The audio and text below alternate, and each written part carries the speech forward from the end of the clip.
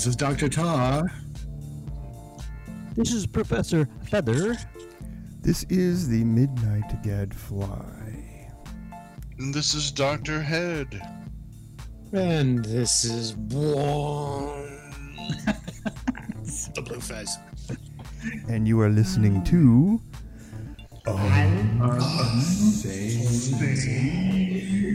Radio. Hey, German. In 3D. Coming at you. Come down the Autobahn with me, my brothers. Speed limit unknown. Except in my pants. This is Professor Would you like to Feather, ride and my we are going to toboggan? talk about unpopular culture and popular culture tonight. This will be a particularly long and boring lecture, so 9. whatever kind of medication you want to take, Please break out your pillows now. herbal tea works for me. I am Wink, going wink. to moderate this, and I am going to start out with an American institution for my. This is actually a crossover from unpopular culture into popular culture with a very clear delineation. And the program was an American-based television program called American Bandstand.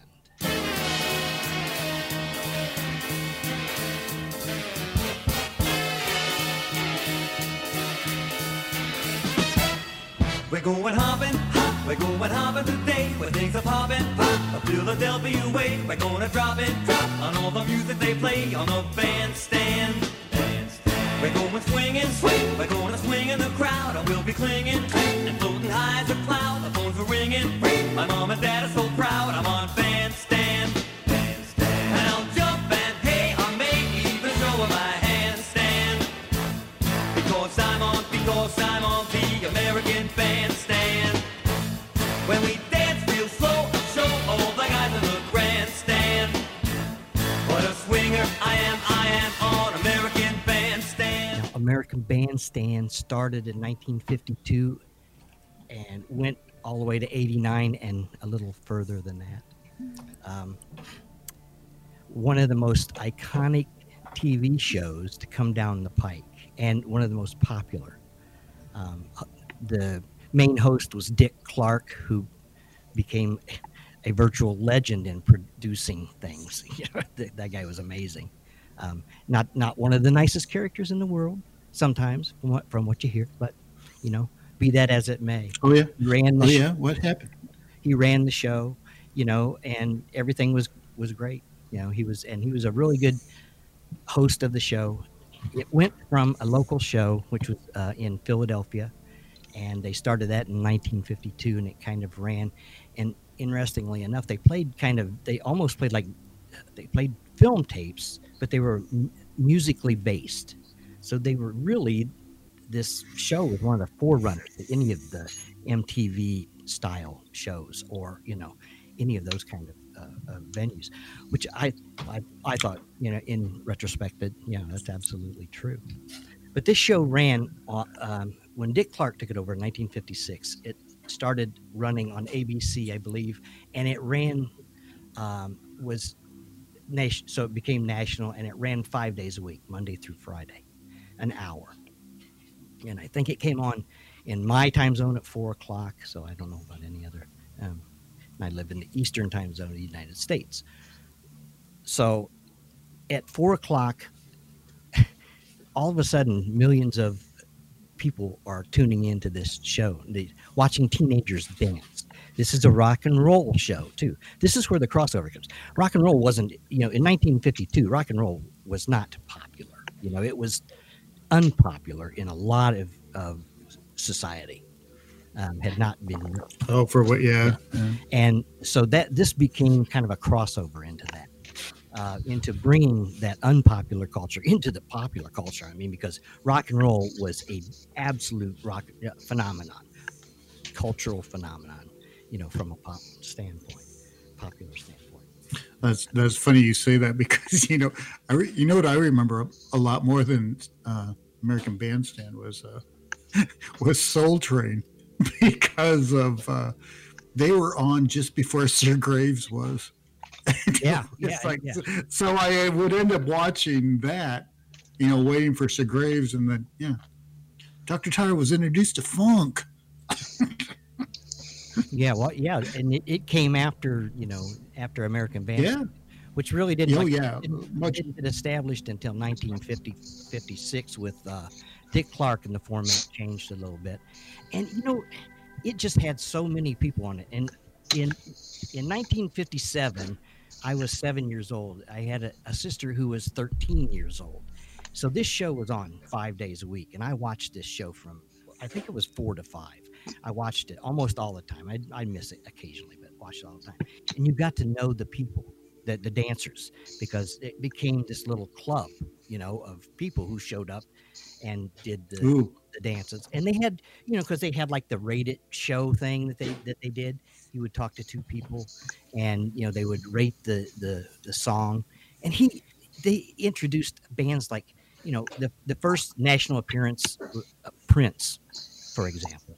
Was one of the first. It ran the gamut from Jerry Lee Lewis to just anybody. Run DMC they were on, but it encompassed a wide range of influence during the time that it was on, especially in the early years because TV was relatively new too. So this was the mass media social platform of the time, right? And all the other shows like it spawned by it. Right. Just but yeah, I thought it was amazing. The Midnight Show or whatever it was called. It was just right. And I remember a lot of those. Yeah, that you had to. Wolfman Jack had one. Mm-hmm. Yes, he did. Yeah, I think your relationship with that show and my relationship with that show was very different because it was on Saturday mornings late. Well, yes, and it changed. Yeah, and it changed. But it really just meant to me that cartoons were over. And I wasn't very happy about it. You're right, but you're right. You're right. You're the next generation too. Because I would see that, and then later on, just like I said, just before Sir Graves was on, Soul Train was on. Soul. Yeah, I was more like when you heard that. I watched Soul Train because I had older cousins who watched Soul Train, and I would spend the night at my one cousin's house, and his older sister would watch Soul Train. And her friends would be over and they'd be dancing and stuff like that, And so I don't think I ever watched Bandstand. It was never on, but Soul Train was always on, and it was like always on a Sunday or a Saturday. I remember that. It was some o'clock or something. Yeah. Oh yeah, Soul Train was great, and it was the next iteration of American Bandstand. Yes. Yeah. And then it suddenly turned into the horror known as Solid Gold. But those dancers, let me tell you. Look at how that goes. Look at how that goes from unpopular to popular. I mean, putting all of those elements into popular cultural history. Very influential. Very influential. So many bands, made their first performances on this show. And so many styles. The thing I hated about the show from the very first, and I didn't even know what I was thinking about, but even when I was 7 years old and I watched this show and I saw the performer come on, they lip synced it. And it was absolutely obvious that they're lip syncing it, and I'm going, holy, at 7, I didn't say, I probably said, holy crap or something, and I said, what? But I knew from that moment. You're standing in the corner with the ivory in your mouth. But another personal memory on that is I saw the band on there. First time I'd ever seen this band. Oh man, what was the name of that band? Going Down the Country is the name of the song. It's got the flute in it. Oh man, I can't think of the name of the band. But anyway, I saw that band. Not Jethro Tull. No. It's a pre-Jethro. That's only. No, pre-Jethro Tull. What year is this? Oh, I don't know. It's irrelevant. It's irrelevant. It's not. What, yeah, well, I don't I know. was trying to think who it was, but anyway, all right. Was it Canned Heat? You were Canned heat. Thank you. Not yet, Black. Canned heat. Anyway, they're doing it, and the guy's doing the flute solo, and he right in the middle of the solo, he just takes the flute away and kind of looks out and grins, and is just kind of looking around while the solo is going on. Then pretty soon he brings his flute back up to his mouth and starts playing it right in time. Just, and I laughed because I thought that was funny.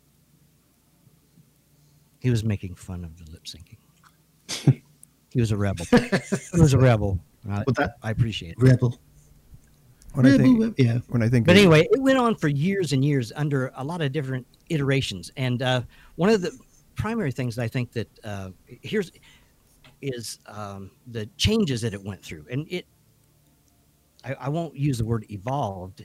It transmogrified into what it was, later on, which was a syndicated show eventually, but those early years were the ones that I was really focusing on for them, because then you're right. What comes after that is Soul Train. And so we've talked about Soul Train quite a bit. We've talked about this quite a bit. I just thought there's also a correlation between what we normally talk about with your movies, big correlation between rock and roll and what happened in the time frame of Bandstand was the same thing that was coming out in all of the B movies that we watched. I grew up watching Hee Haw over my grandpa. That is so funny because I remember that a lot too. Yeah, Hee Haw was great. Yeah. Buck Owens and Roy Clark. I mean, Roy Clark, definitely one of the most talented musicians on this planet. And just that kind it wasn't that. It was the other. That's it like was the two guys out in the field. Yeah, the singing "Oh Yeah, Tall and Bad Jokes" and "The Gloom, Despair, and Agony on Me." Oh, and, what was it? And Junior Sanchez. That's the one. That was, I mean, it was just all this great stuff, and because my grandparents and my dad was in the country, I was familiar with all these country artists who were on that show. That thing. That How about the Smothers? And Green. Yeah, it was.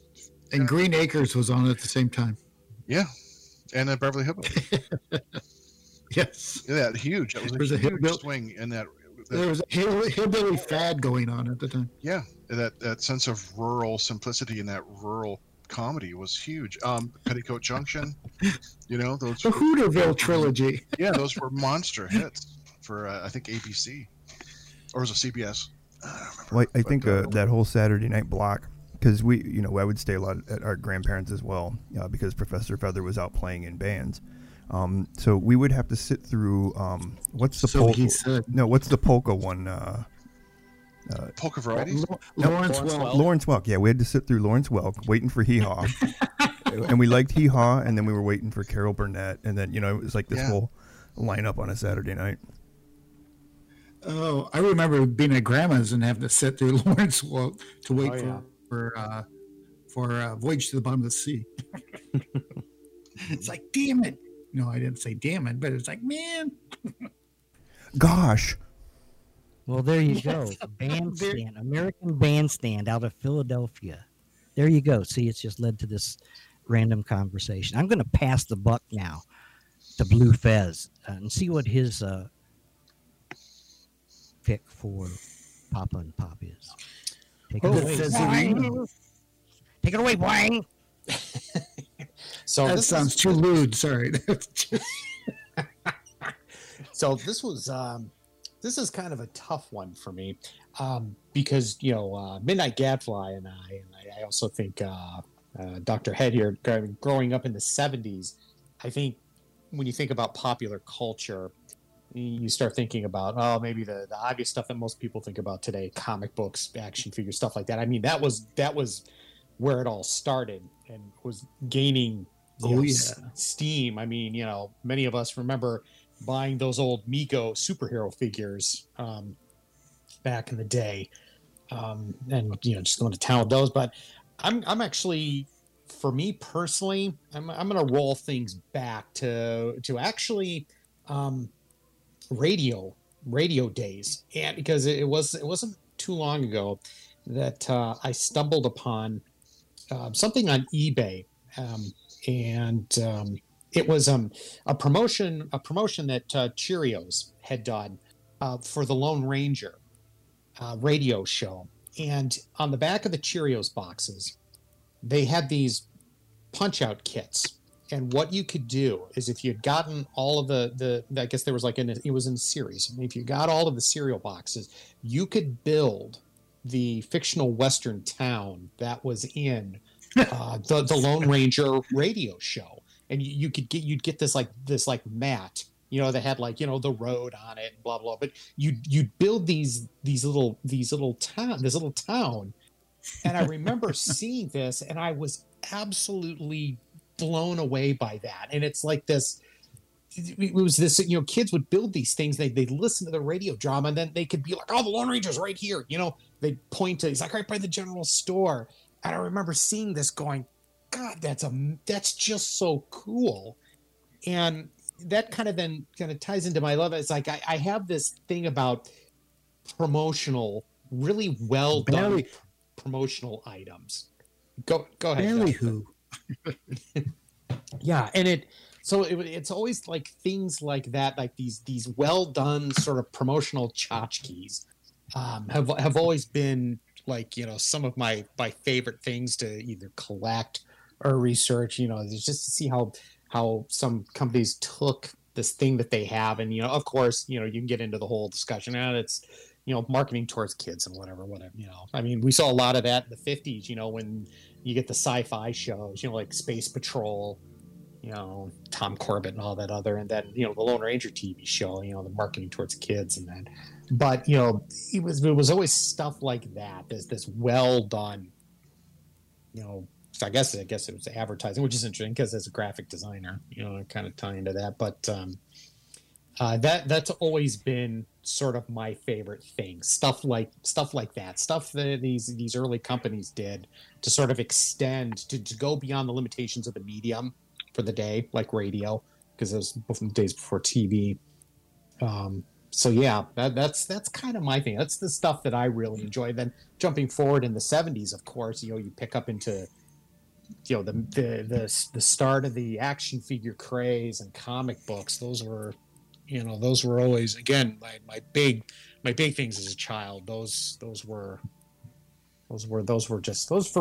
good days. The days when you could run down to the open pantry, from Toledo. That was kind of our carryout store. You had $1, you buy a can of Shasta Cola, 2 or 3 Superman comic books, or whatever you picked up, Iron Man, or Yes, Captain America and Falcon, and then just ride your bike, go somewhere, and just hang out and spend the day reading comic books and drinking pop. That was good time. Famous for me. Monsters. Yeah, there you go. Yeah. When you talk about the promotion thing, in the 70s, they were geniuses at marketing to kids on commercials. Because I looked forward to the McDonald's commercials because they built an entire world. I mean, they had Ronald McDonald, Mayor McCheese, Grimace. I mean, what the fuck was he? Yeah, there were so many things. And those little fucking fry guys, that would just bounce around. I'm with you, Gadfly. I love that stuff. And do you guys know a little bit of the history behind the McDonald Land characters? It was like a bizarre puffin stuff. Yeah, well, you're right. The advertising agency of record for McDonald's at the time, they wanted to come up with this. They contacted Sid and Marty Krofft to come up with this concept, and they worked it up all the way, to completion. They here it is, and I don't know exactly if it was the senior leadership at McDonald's balked at it, the price or whatever, but they passed, and then of course McDonald Land comes out and Sid and Marty Krofft are like, wait a minute, that's exactly what we pitched to you guys. And they went after McDonald's for years. I think it was 3 to 5 years before they finally won their case. Oh, did they? Oh, good. Yeah, good. But yeah, so if you look at it and go, wow, that's kind of trippy, kind of reminds me of Puffin stuff. Well, yeah, there's a reason why. Wow. But I just thought Grimace was just Grimace. I never knew the connection. Yeah, I mean, because I don't know about you, Gadfly, but we had a McDonald's in Toledo where I lived that had part of the restaurant was the seating was arranged like Captain Crook's pirate ship. And I remember as a kid, that's where you needed to sit. if you had to get into that ship, that was the place to go. Damn it, John. And I remember my grandmother, she would be like, "Oh, I don't know if I can get in there." Shut up, Grandma. Last me to the mast. Exactly. And as, You're on un- the and as unhealthy as a Sit down, you wench. as unhealthy as a double cheeseburger is, I still crave those from that place. And the French fries. Oh my god. The French fries are the best. Yeah. Sorry, it's the That peanut animal fat that they're cooked in. Yeah, exactly. Yeah. They had sugar. They had sugar. Or to should their I fries. say, moo? Moo I fries. just hear that little Wilford Brimley inside of me going diabetes every time I want some fries. Diabetes, yes. Oatmeal. You know, my favorite line of all time of his is, "Ugh." Well, that's from the thing. Exactly. Who was the guy that did the? Did you know you could eat pine cones or whatever that? Oh my God! Oh, damn it! Who was that? Oh yeah, he was a And he natural. advertised and he was like before Wilford Brimley. He was. He did the commercials for grape nuts. Yeah, good. That's it. Yeah, Yeah. crunchy, wholesome, good for you. Yul Gibbons. Yul Gibbons. Who was it? Yul Gibbons. Was it? Yeah. I remember the Did you commercials. know you could He eat? just walking around, it's all snow is everywhere, and he's like, you know, you can eat pine cone, and here's some bark. It's good for you. Get inside, old man, you crazy. I'm going to eat this forest, and I'll talk to you later. But I guarantee you, I like squirrel raw. Yeah. Right. What was the commercial that Yul Brynner did? Don't smoke. That was a PSA. That was a PSA. That wasn't a Bastard, it's commercial. good cereal. Don't you tell me Well, it's I not. thought that's it. Oh, that's the different Don't guys. smoke. That's Walt Brenner. Sorry. Yul I Brenner. thought that's what it was. Did he do an actual? He did like Maybe a he did. cigarette commercial, didn't he? Do cigarettes? Yeah. Oh, how ironic! Tar, you're distorting a lot. Is anybody else hearing this Of course. distortion? No. How's that? I just thought it was me because I'm super high right now, but no. No, I'm Sorry, not hearing that. I'm just. It's really getting like it's really kind of distorted, breaking up. Okay. So I don't know if it. 'Cause I think Feather's a little quiet in the mix. At least my ears is a little quiet. But Feather's a little quiet. Yep. But I think he's talking He has quiet. never been accused of that. yeah, I just mean, pop. just a little quiet, you mean? Well, it's just when you're like, you're just kind of talking contemplatively. So. Well, maybe that, but that was. But yeah, Tar, you don't have to be right on the microphone with that microphone. That's a condenser mic. Now we know. Okay. seen one Okay. of those movies in a long time. I'll be right back. Don't choke. Stay alive. Stay alive. No, I'll be right back. You know what? Knowing isn't half the battle. This time. Like, Okay, so any other discussion with Bwong's topic? I think I got it. Oh, That's my thing. Passing on. Let's jump over to Dr. Head. I was thinking about this because it's so open-ended, and I'm trying to remember like some of the toys that stood out to me. I know we're limiting our popular culture discussion to the artifacts because we can get into the bedrock beliefs and all that jazz. But for me, growing up, the toys, they were like cool toys, that were really popular, and the kids all wanted those. And then you had the toys that, what I remember is like my older cousin, who was only about 3 or 4 years older than me. He had a whole bunch of different toys that I had never seen before. He had like the creepy, it was like a creepy crawlers maker, but instead it made, yes. he had a creepy crawlers, but he also had one that made like Matchbox or Hot Wheel type cars. Oh, Yes. yes. I don't remember what it was. And I thought, my God, this was cool. He had a chemistry set, with like acid. I had the and time machine. Yeah, and he had it was a cowboy and a cowgirl, super heavy plastic, like a bright blue. Oh, those are solid. marks. They were my cousin Carrie's. No, they weren't mine. But No. Yeah, I know what you mean. Yeah, they were heavy. I mean, you could like bludgeon someone to death with them. He had those kinds of toys. Like And we the both had Stonies, which are the jet. Yeah, they were huge. So I mean, I had like the GI Joes with the kung fu grip, and some that talked. You pulled the string back to a certain color on the line, and it said And the different flock phrases. beard. Yeah, and I loved those, and I had the Planet of the Apes figures, the Mego figures. I had the tree house and the fortress. Nice. I had all these great toys, Evil Knievel, Stun Cycle, and I don't want anyone to tell you that Sky Cycle wouldn't jump for shit. I'm just telling you right now. I tried my own Snake Canyon jump. It just plowed right in the middle of the water. Just it didn't jump over the canyon either. Then you lit him on fire. Yeah.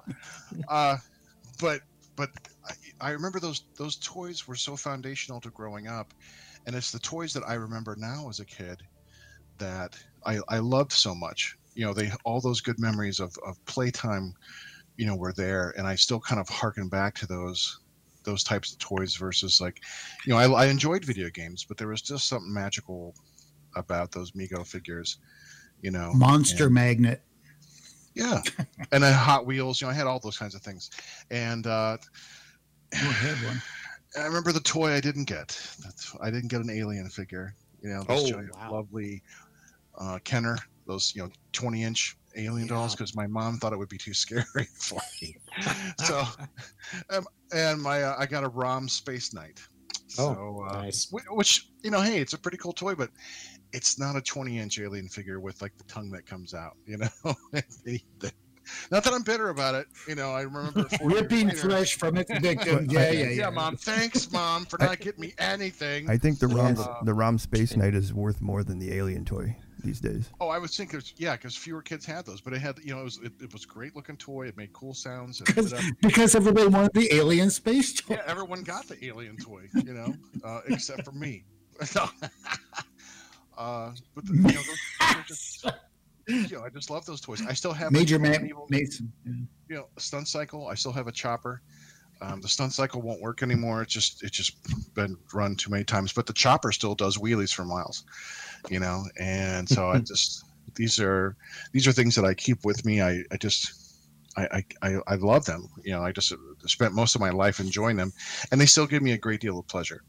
So that's the toys that I really appreciate. Those earlier toys. They remind me of my youngest memories, my childhood. And do you remember you had the ones that you'd fixate on because of those commercials you'd see? What was it? She-Ra? Tigra? Oh no, sorry. Wonder Woman. Charlie's Angels dolls. Mark, why do you want these? No, here. The power of the vagina. I'll give you something to counter that. Shrinky Dinks. Oh yeah. Ooh, that shower's cold. Yeah, I remember doing those shrinky things, and that was you put them in the window. It's look, we made stained glass. I know, yeah. Those are really cool. Oh yeah, well, I laugh at these things because they're what about the deal with heat and little kids. Yeah, the Micronauts. Remember the Micronauts? Oh yeah.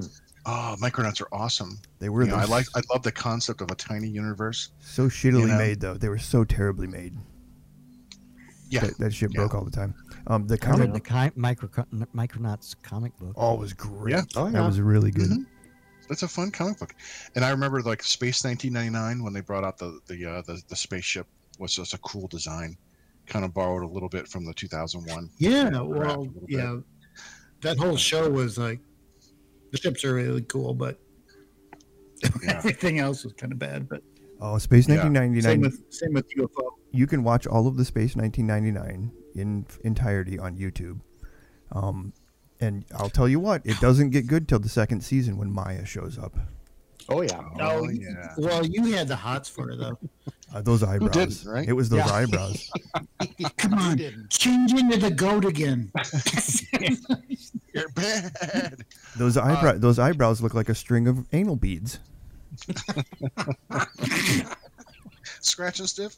You mean whippets off? Did anyone else have a chemistry set? Oh hell yeah! And I could never do anything with it. I'm like, what is gum of Arabic?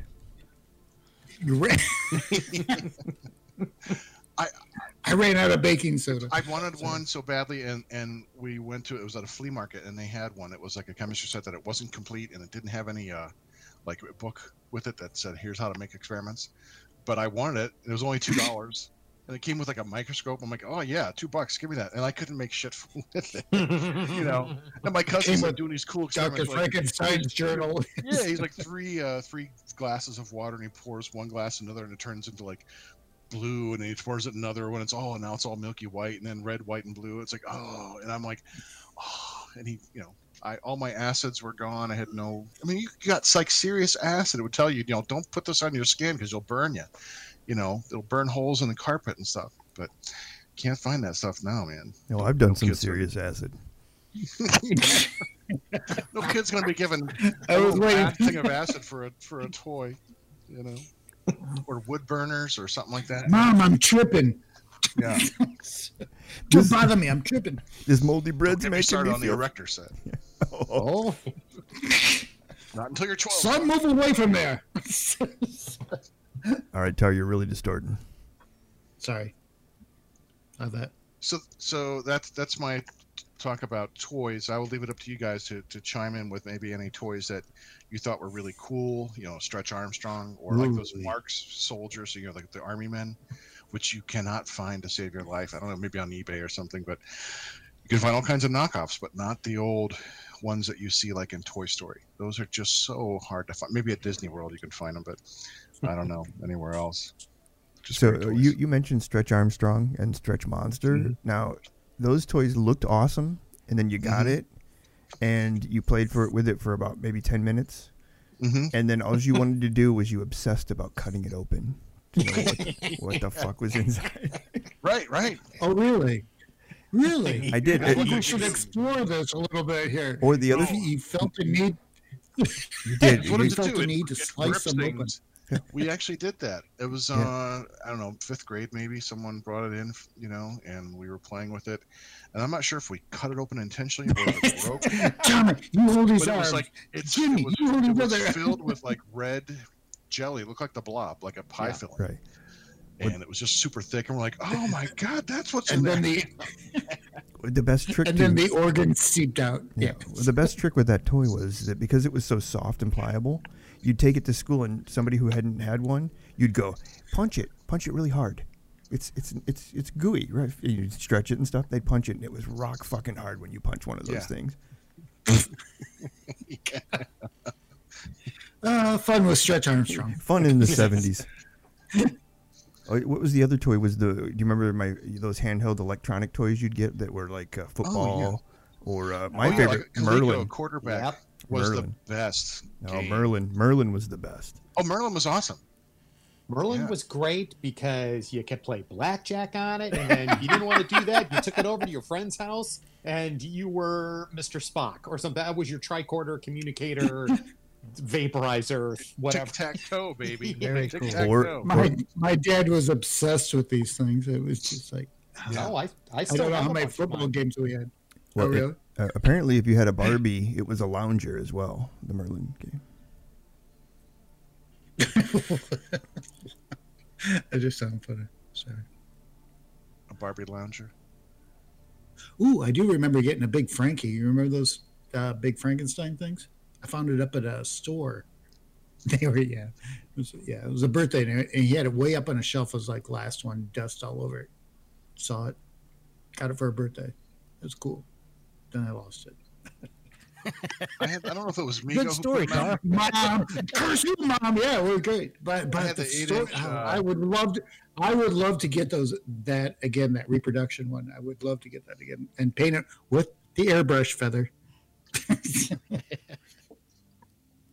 I don't know if it was Migo. Someone put out a line of 8-inch figures. It was the Mummy, and I had a Dracula. Oh yeah, and a werewolf and a Frankenstein. Yeah, Migo did put out the Super Monsters series, but then there was another company that might have been, I think Eric or ARAC or AHI or something like that, put out their own series of 8-inch monsters. It was not as good, but they're still pretty cool. Oh. But yeah, I put out my 8-inch monster. I pull out 2 4-inch monsters. I remember playing with this. I'm sorry. We had an electric hot dog cooker. Okay, it was like 2 rows of these little points that stuck out. And you put one end of the hot dog on a point and the other end on another point. And had a little domed lid that you ran over top of. You cook like 8 hot dogs at a time. It was like an electric chair for hot dogs. You plug it in, it would like shoot sparks. Burn with the hot dog maker. Learn with the hot dog maker. That's right. And I would put my Frankenstein in that. Like all the time, because it was like I knew the sparks would sometimes fly out of the hot dogs. Like you could see them as they were cooking. It was like sparks are flying. Yeah, so I'm like, I gotta put Frankenstein in there, of course, because this is how he's gonna come to life. Kid logic. Yeah, that's great. How about if we're still on the toy subject, the $6 Million Man toys by Kenner. Yes. And then Gabriel did a line of Lone Ranger figures that were pretty badass at the time. Well, the problem with the $6 Million Man is he was disproportionate to all other dolls. So, like, and if you had like a big Jim, which I was a big Jim fan.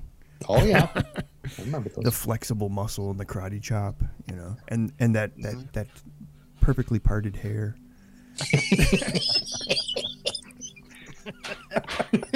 Well, now I know where you get your quaff at, Gavli. Dude, the things he did to Barbie, not cool.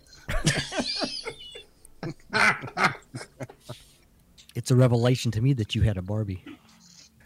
No, my cousin came over with hers. Oh, okay. He just traded for it. That's all. And I just told her to go down and get. Okay, let's. You know what? Let's move on. Time wise here, we're crunching it. So let's go. We've heard from everybody, but Dr. Tar and the Midnight Gadfly. Dr. Tar, you go. What is your pop unpop pick of the episode? Take it away. Well, mine's kind of weird though, because it's been around. It goes in flows here.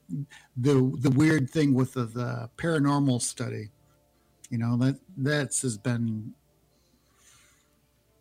I guess I'm kind of thinking going back to like the 1800s and how it kind of flows into what it's happening now with Jimmy with a cam and an EMF reader running around thinking ghosts are around.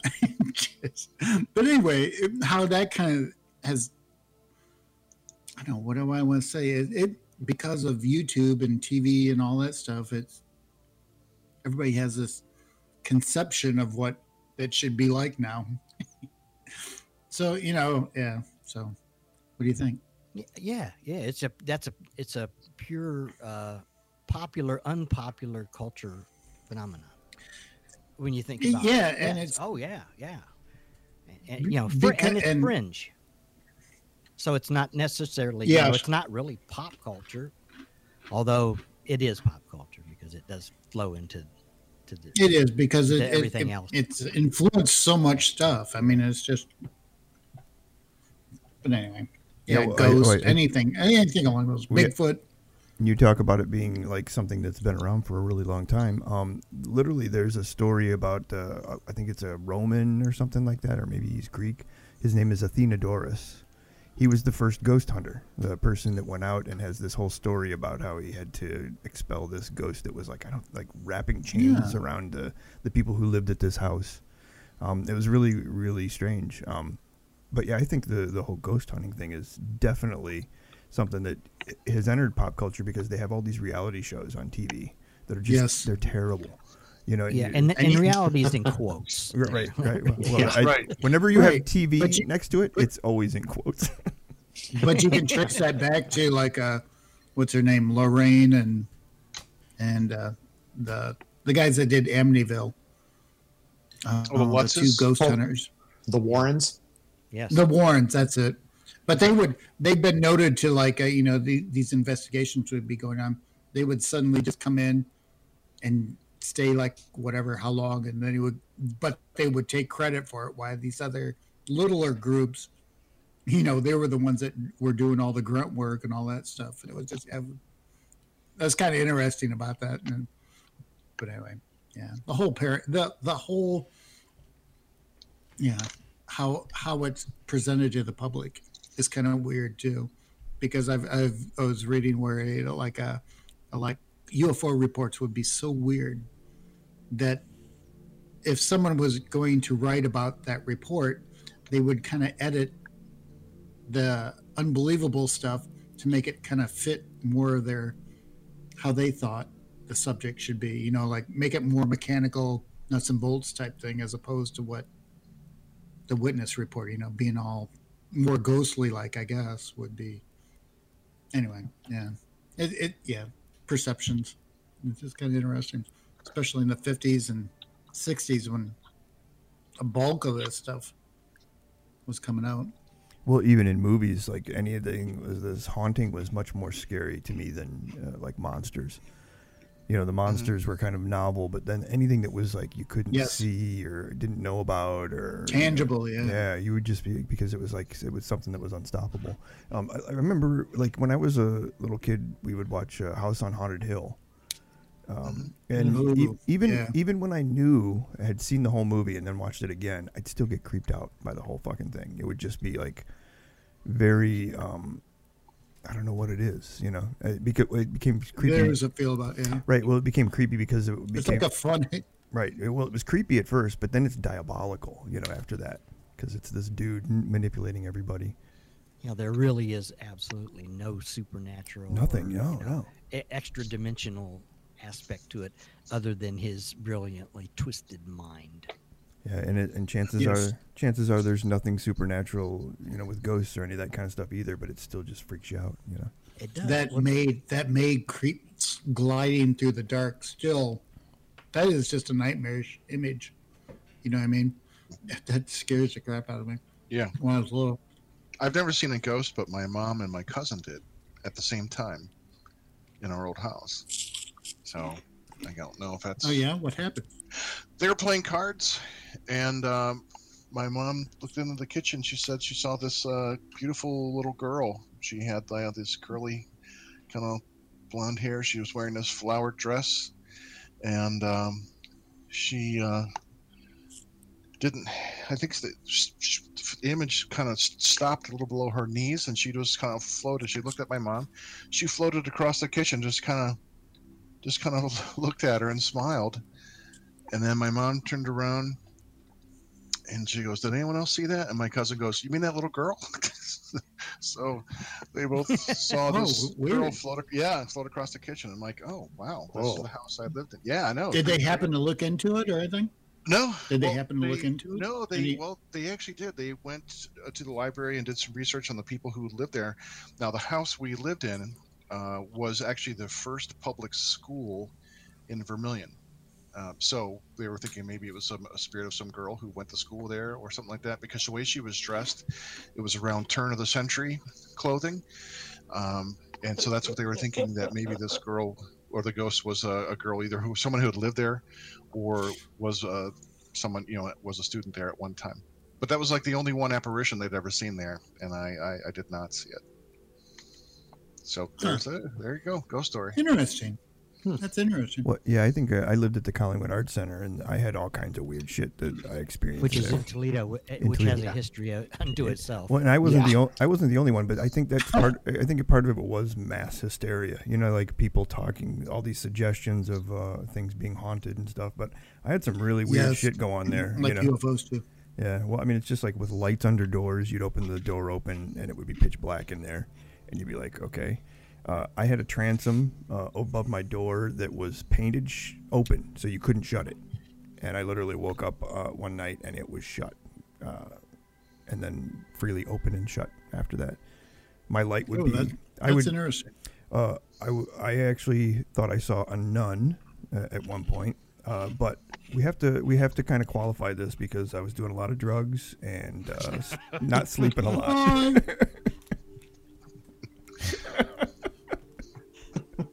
Didn't realize I'd been living in a church for 6 months. Yeah. Well, we lived at the what was it, the old place in how much sex did you had? None. That annoying music. Yeah, in Wasion. Remember the what was with the big steeple windows on Franklin? You'd think that place would be haunted, but I never had any kind of experience at that house of any kind of, you know, haunting. I mean, that house was old. Right. Didn't you guys live in wasn't it like a funeral parlor? That's what it was. But I started. Yeah. Was it one time where they brought all the bodies? So if there was going to be any kind of, you know, supernatural phenomenon going on, it would be there. Well, maybe not because they died. I could tell you stories. I could tell you stories for hours, but I won't because it'd all be lies. Because they're stories. Because they're stories. I do know one more supernatural. Well, I don't know. One more related story that happened in my family as well. If you guys want to hear it. Yes. It was my mom and her siblings. They were very small. Probably, I don't know. I think they were just before they'd moved out of West Virginia. So she was probably about 6 or 7 years old. They had moved into a house, and they kept on hearing these thumps upstairs, noises upstairs in the attic. And so their dad, my grandpa, would go upstairs, and he thought it was like rats or something. He put down some traps and stuff like that. And nothing happened. So they kept on hearing these thumps, and then they finally went upstairs and they uncovered there was this big old like a clothes chest that was laying been kind of put away and tucked away in the attic. And they opened it up, and there was this axe in it. And then they had found out that the people or that someone had used that axe to murder someone in that house. So yeah, so then they moved. They moved like within a couple days. They found another place to live. That's kind of creepy. Yeah. So I mean, I don't know how true that is. I mean, my mom swears it on her life, and her siblings did too. They all swore this was the thing that happened, and I didn't find out about it until my grandparents had passed away. But they all of the 3 or 4 siblings who I heard the story from all basically had the same story. They all said the same thing. So either they invented it and all remember it that way, or it was a real thing. So I was Tar. So yeah, you give us an example now. You give us an example of the whole ghost thing. Something I thought was kind of weird. Yeah. Well, there was only 2 of them, and I don't know how weird they are because I was really little. But first one was there was I don't know, it was nasty outside or something. We were inside, and our house wasn't super big, but I was going between the kitchen and the living room, and it was like a little dining room. It wasn't very big, but anyway, cutting through there, and like I said, I don't. But up in the corner, it looked like a ball just like burst. It was just like a light, looked like a sphere, and then it burst super quick. But it popped, and it scared me. And no one else saw this or heard it or whatever. But it actually popped. I thought it popped. So I don't know. But I thought that was the weirdest thing I've ever had. Just light, not a light bulb. There you go. That is pretty weird. Yeah. It was like a light bulb, yes. But it wasn't. It was up into. I was walking in the opening, and it was looking like catty corner to the other corner, and that's where it was. And it was like, it was like a flash bulb going off. Wow. And it, like, what the fuck? It was just kind of weird. But I don't, whatever. Just well, there you go. Pondered upon it. There you go. Has Blue Fez had any experiences with the paranormal? Not that I could, not myself. No, my mom, however, had an interesting thing happen. The Columbia House in Waterville. Oh yes, which that's reputed to be haunted. Yes, which which has been around for like 150 years, maybe older than that. Yeah, she was meeting friends for lunch there, and they were sitting in one of the main rooms. And in this room, they had one of those old touches where they have the dishes and stuff in there, and there was this vase sitting on one of the shelf on one of these things, and they're eating, and my mom happened to look up and she noticed the vase slid like about 3 inches towards the edge, and she stopped and watched it, and all of a sudden the thing just kind of went hop hop hop and right off the shelf. And then they're all looking at one another, and the waitress comes in, and she's like, because she heard the noise, and like, not again. Yeah, well, that's exactly it. She's like, what's going on? And my mom and their friends all pointed to it, and they're like, that vase just kind of slid off and then hopped off of the shelf, and she's like, "Oh, for God's sakes, not again!" And she walks over, and I Oh, forget really? that- Oh. yeah. She said a name, and she, something like, "Jerry, damn it, stop making stuff up!" Swept it up. Jerry! Oh, Jerry! Jerry, that was me. I did it. And yes, she cleaned it up and walked away. And my mom and her friends are all looking at each other like, the hell? So yeah, that's the closest thing that I got. That's because I'm Oh, that's Jerry. cool. I'm That's a pretty Jerry, good and I engineer things poorly forever. We need to go to thinking that of house, How about right? Erie? We need to go do some shows there, right? Is that what we're hearing? Well, here's what it would be great to create a place like that did things. You know what I mean? Where you rigged that, so like you could act like it was haunted. You paid for the experience, yeah. Do you remember? They're called haunted houses. Just thinking about it. Yes. Okay. How about do you remember Erie, Indiana, when that was on? That was a great show. You remember that, right? Anybody? No? I remember the show. I never watched it. Oh, really? Oh, you should watch was it if kind you of get a fun. chance. It was- I don't know if it's on anything, but it's really good. I'm sure I could find it. Yeah, It's we should- good for They one did watch, I a think. sequel to it, kind of.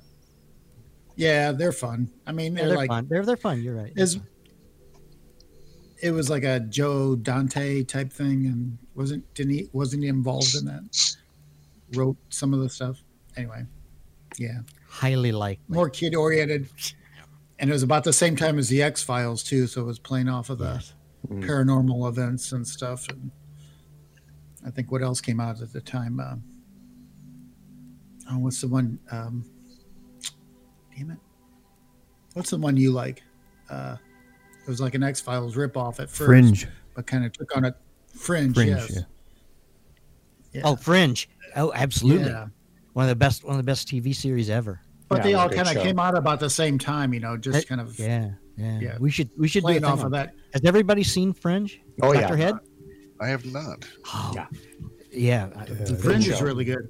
It, And it would be man. good to go through some X-Files too Fringe, to Fringe kind is, of compare them and yeah, stuff. Fringe is really good, I think. well, I think. But anyway, let's move on.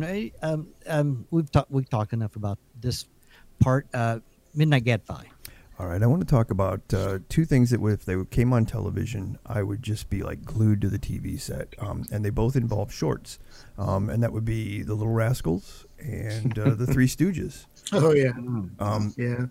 And I don't know what those it were was. after school things. Yeah, Yeah, where sometimes they were before school. There were all kinds of weird stuff. I mean, it's Three Yeah. Stooges could be on at any time. But Little Rascals, I think, were on like Yes. Sunday mornings for me.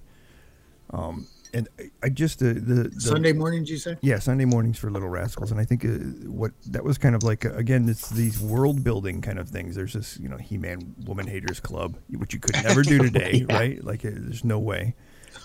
Oh my homeo! But the reason I bring those up is because I think they're very popular at the beginning of their start, and they get really crappy at the end of like when they start doing things. So The R Gang. The R Gang. Yeah, Yes, it fell right. apart in the 40s. yeah, so it just really it starts out really kind of magical and just you're like, I want to have a clubhouse with the Little Rascals, right? And then with those Three Stooges, I want to beat the shit out of somebody without hurting them. That would be great. And then With cool sound effects too. I want my own sound effects library. Yeah. I want to drink a glass of water and sound like Those Hal Roach, did those, and so that it shares that same great soundtrack as the Laurel and Hardy shorts. Oh yeah. Right. And then when when they become a fire, they get a fire engine, and they start their own firehouse. Oh right. Remember that one? Yeah, they got this little fire engine. I'm like, yeah, because I used to think I could do that stuff as a kid. Like, yeah, And we got a bunch of always poor loved kids the who don't haunted have house anything, ones. and I could put on a big production with my friends. We can get a bunch of suits and have people come over, like a Hollywood lavish production. That's what made me want to make movies when I was a kid. Yeah, I could do that. But you tried it though. We had a bunch of people. We tried some of that stuff. Yeah. Never like that, but you did you try to build this stuff. Yeah, because you had your imagination and you were like playing with people. Yes. You know, you had actual things that you were trying to construct and Refrigerator boxes were awesome. Oh yes. Any box that I could fit in. That's true. Yes. If there was a Godzilla Cat movie mode. if there was a Godzilla movie on, I wanted to be in a box, which was my spaceship. Yes. You know? I would draw a tank on the outside, like the treads. Mm-hmm. That's so violent. And you would sit in the box and act like you're driving it. Anyway, yeah. I thought we Yeah. all did that. Yeah. Did we? What did you not like about the Our Gang ones, Gadfly? What made the change for you in those latter films? Because I know exactly what you're talking about, but what was it that They you got identified? preachy. It really just didn't have so I think the people who were the main actors, whoever directed them in those first like year or 2 years or whatever they did, really knew how to get or capture reactions or was doing something to get those kids to have facial expressions that were just crazy. I like the characters much better than the ones later on, Froggy and Darla. Yeah, well, and they were all right. Like I liked early middle ones, and then they started to, I think they jumped the shark at some point, and went on. But I think I would like to watch those again now that I'm older, because the Three Stooges, as I've gotten older, I really appreciate Shemp a lot now. Do you know what I mean? Like, yeah. I hate Curly Joe, Yeah. because I think he really just was trying to look like Curly. And didn't really bring just in. whined. Yeah. Yeah, he just whined. But I think the reason I hated Shemp when I was younger was because he just wasn't Curly. You know what I mean? Like Curly was the main reason for watching the Three Stooges to me. But as I got older, I started to appreciate what everybody did. It's like really, really impressive. How they put all that stuff together. And there's another one where you mentioned sound effects. The Three Stooges, the early ones, they didn't have the poke sound when Moe would poke them in the eyes. That sound was gone. But it became so much funnier when you hear that boink, and it just, all those sound effects really, really made the slapstick that much funnier, And pretty sadistic. Yeah. The Stooges, I love the Stooges. I could watch them all the time. I have all their shorts. And apparently that's with just... the little rascals. Males have a them gene all. to watch them or something. It's something, I don't know. It's just something that slapstick humor, and it's a different type of slapstick than Laurel and Hardy. But did anybody Three else Stooges watch the movie? Watch what? Did you watch the movie? The movie. Oh no, I've not seen which movie. The Three Stooges movie. Oh, the There one was Faraday a couple brothers of did? them. Yes. Oh yeah, it was. I kind of like it. I'm sorry, but I like Ghost of Mr. Chicken too. So Yeah. Well, I also As I grew up and got a little older, I got a crush on Miss Crabtree from the Little Rascals. I'm like, she's one hotsy totsy. Yeah. Check out Tootie Tootie Disco Cutie. I really check out those gams. Yeah. Well, that flapper look. I mean, she's awesome, and she makes those great faces too, like that exasperated, like look right at the camera. And she has those little bee lips. When I think this is the other reason I wanted to talk about these is because it's this has spanned multiple generations of people watching them. So Feather and Tar, you guys watched these too when you were growing up? I watched them when I was growing Oh my up God! Yes. all the time. Yes. Little Rascals. They were on everywhere. The Three Stooges. The Three Stooges. I discovered the Three Stooges when I was 5 years old or something. Like Yeah. Yes. that. Yeah. And as old as I am now, that's a long time. That I've been studying their work. They still make you laugh. They're still going to make you laugh. I mean, even though you've seen it short 100 times, it's still That's going to be fun. absolutely true. It's just. I like the ones in the 30s. The 30s are they just crack me up. Like when they're the disorderly orderlies or whatever, Yeah, or the painters or my plumbing. We will go. All of the Plumbing. Yeah. That's a good one. That one's a fantastic one. Right. Oh, there's And growing up, this is just me, but I always like where they go into the haunted house one too. And there I will go with Shemp every once in a while because I like him too.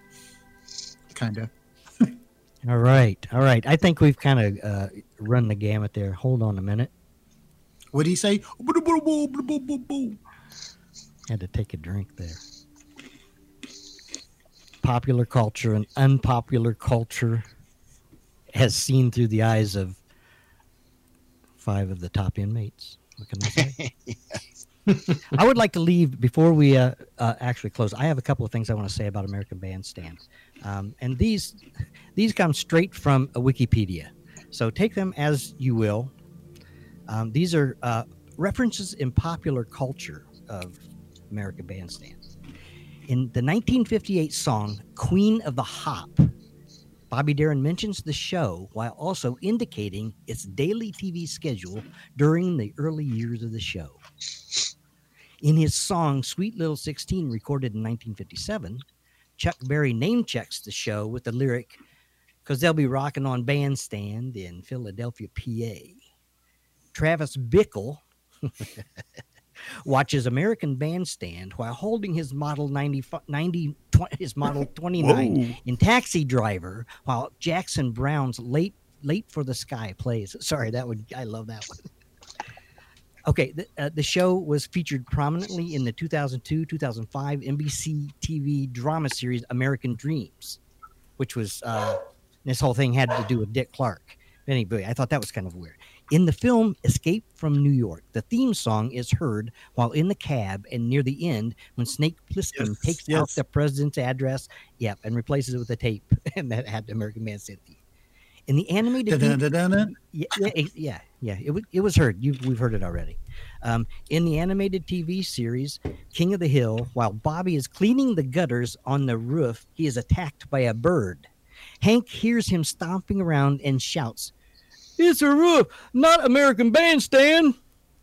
The live national program National Bandstand is the musical Grease was an ode to American Bandstand. Pam Tillis's video for a 1994 cover of When You Walk in the Room depicted a mid-1960s performance of American Bandstand and featured a voiceover by Dick Clark. One final one. This is the most important one.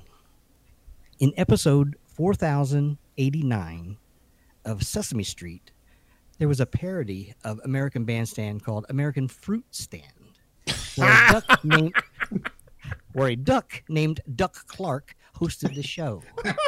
It featured Miles singing songs about fruits to the tune of famous oldies such as Johnny Be Good, Twist and Shout, and I Feel Good. Okay, and were they still lip syncing? And with that, we're sure. With that, we're out of here. Don Cornelius. Yeah, you guys want to watch me take a dump? Soul Train. Respect.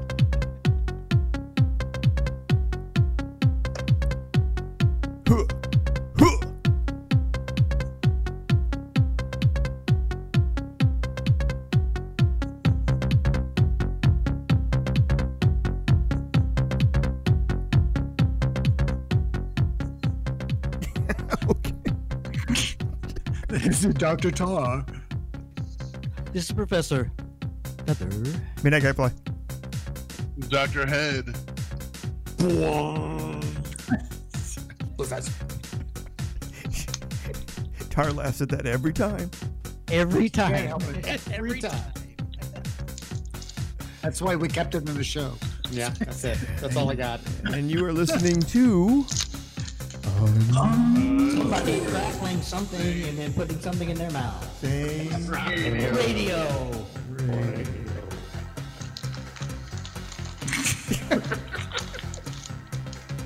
What the hell is that? Sounded like my bowels last night. I say, find us on the web. The gurgle. unsaneradio@gmail.com. We are unsaneradio.com. Visit unsaneradio.com and look at the really nifty pictures. And come and lounge at the unsaneradio.com. We call them pictures of Feather.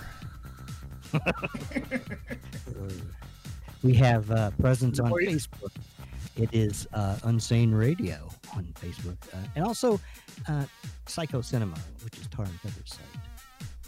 There is also We Freaks. We Freaks? And there is a veritable plethora of writing samples by Mark Justice. That's right. Mark Justice Writer. I'm waiting There for you the, go. And as I said, unsaneradio@gmail.com. We would really like some email now. Or you can text us. No, you can't. Sext us.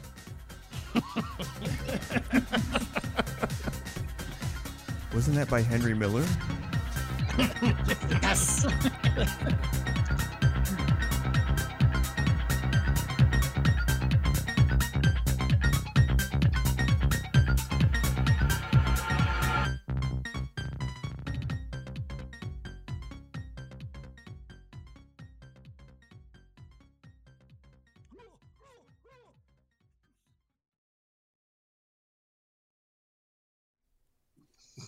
I got that last part.